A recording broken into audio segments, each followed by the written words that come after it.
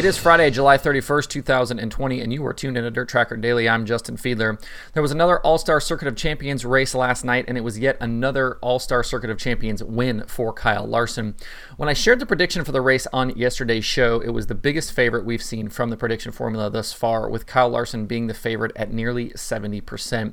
The problem was at the time I wasn't 100% sure if Larson was even going to race, but he did race, and he did win again. Larson went quick time, finished fourth in his heat, and won the second dash last night at the Plymouth Dirt Track. That put him on the outside of the front row with Gio Scelzi on the pole. Scelzi was good early, though, jumping to the lead on the start. With Larson under fire from behind, Scelzi was able to gap the 57 in the opening circuits. Once Scelzi caught the back of the field, though, Larson was able to run him down and take the lead by lap 12. Behind Larson, Kerry Madsen was quickly on the move from his 7th starting position, and he was to second by lap 16. With the leaders in lap traffic, Madsen was able to get close to Larson, but just not close enough. A few nifty moves through the lappers gave Larson some breathing room over the final laps, and he drove away to his 11th All-Star win of the season and his 6th All-Star win in a row. Kerry Madsen was second, Gio Scelzi third, Dominic Scelzi fourth, and Corey Eliason finished in fifth.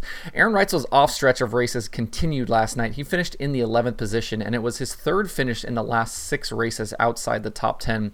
The good thing for Reutzel, though, is his closest challenger in the fight for the championship, Corey Eliason, has had some struggles lately as well. Heading into tonight's race at 34 Raceway, Reutzel's points lead is still 130 markers.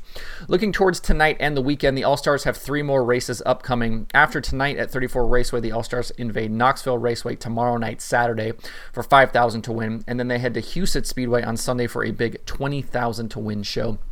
Kyle Larson is favored by the DirtTracker.com analytics prediction formula again tonight, but it's a much smaller win chance from the formula at about 9%.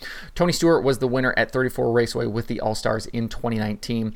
For Saturday, Larson is again favored by the formula at Knoxville, with Gio Scelzi next highest in win chances. Gio won at Knoxville in 2019 with the All-Stars. Aaron Reutzel has actually been really good at Knoxville this year as well. He's won 2 weekly shows already this season there.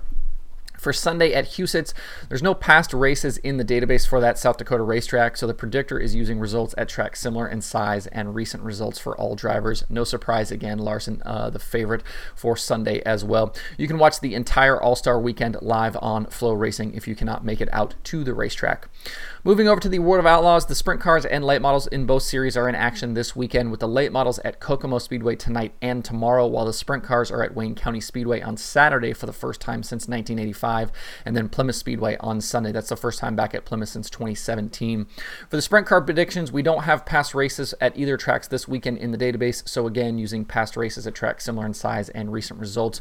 David Gravel is favored for both races this weekend at Wayne County and Plymouth. Donnie Schatz and Logan Schuchart also have higher win chances. Brad Sweet enters the weekend with an 18-point advantage in the standings over Logan Schuchart. Should be another wild weekend with the top 5 so close. Wouldn't be surprised if we saw something similar than what we've seen in the last week, with a lot of shifting around in those top couple of positions.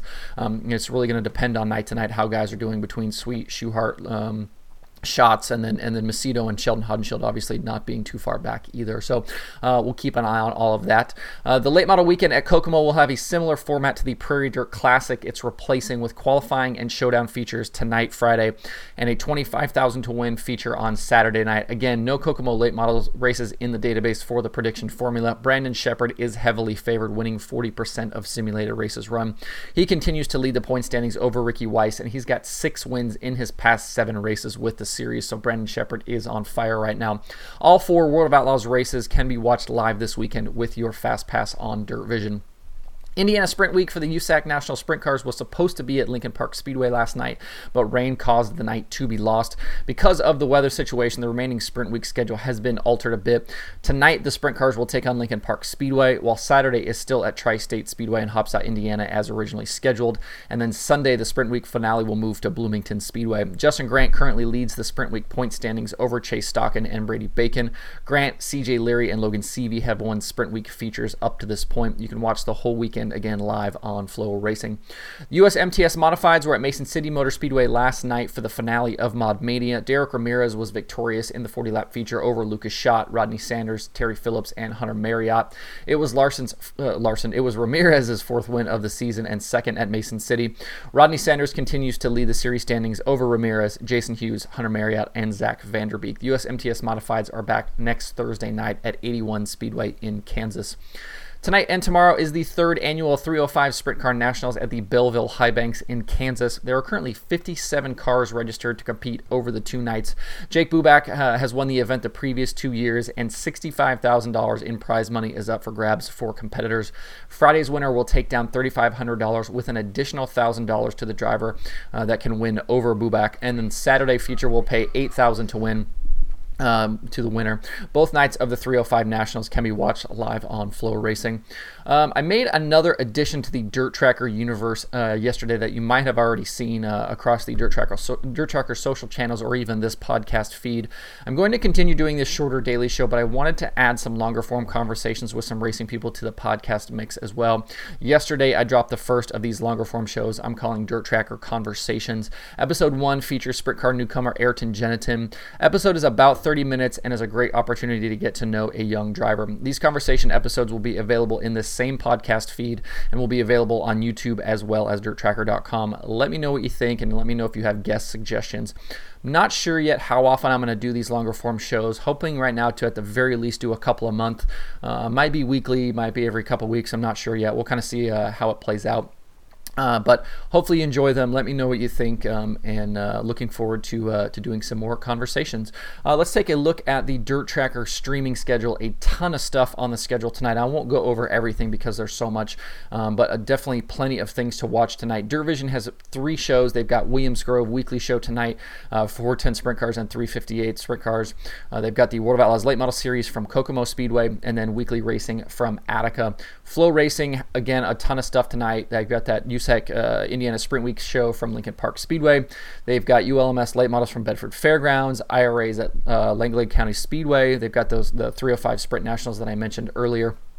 Racing Boys has Midwest Wingless Spritz from Lakeside Speedway. Racing Dirt has USRA action from Red Dirt Raceway. And then Speed Sport has a number of shows. Looks like maybe 10 plus shows tonight across different racetracks and different racing divisions. So plenty of things to watch this weekend, tonight and this weekend, if you're looking for a little dirt track fix and you're not going to get out of the house. You can find that full streaming schedule at dirttracker.com/watch tonight as usual. That's it for the show today. Hope everybody has a good Friday and a good weekend. Should be another good weekend of racing. We'll certainly be back on Monday to recap all of the action. You can find Dirt Tracker Daily on Apple Podcasts, Spotify, Stitcher, or where you get podcasts. Please subscribe and leave a review. You can also watch the show every day on YouTube and Facebook. You can email the show at info@dirttracker.com, and you can follow along at facebook.com/dirttracker, twitter.com/dirttracker, and the website itself, dirttracker.com. You can follow me personally on Twitter at Justin_Fiedler, and don't forget to sign up for the Dirt Tracker weekly newsletter. Thanks everybody for tuning in this week. We'll be back on Monday for more Dirt Tracker Daily.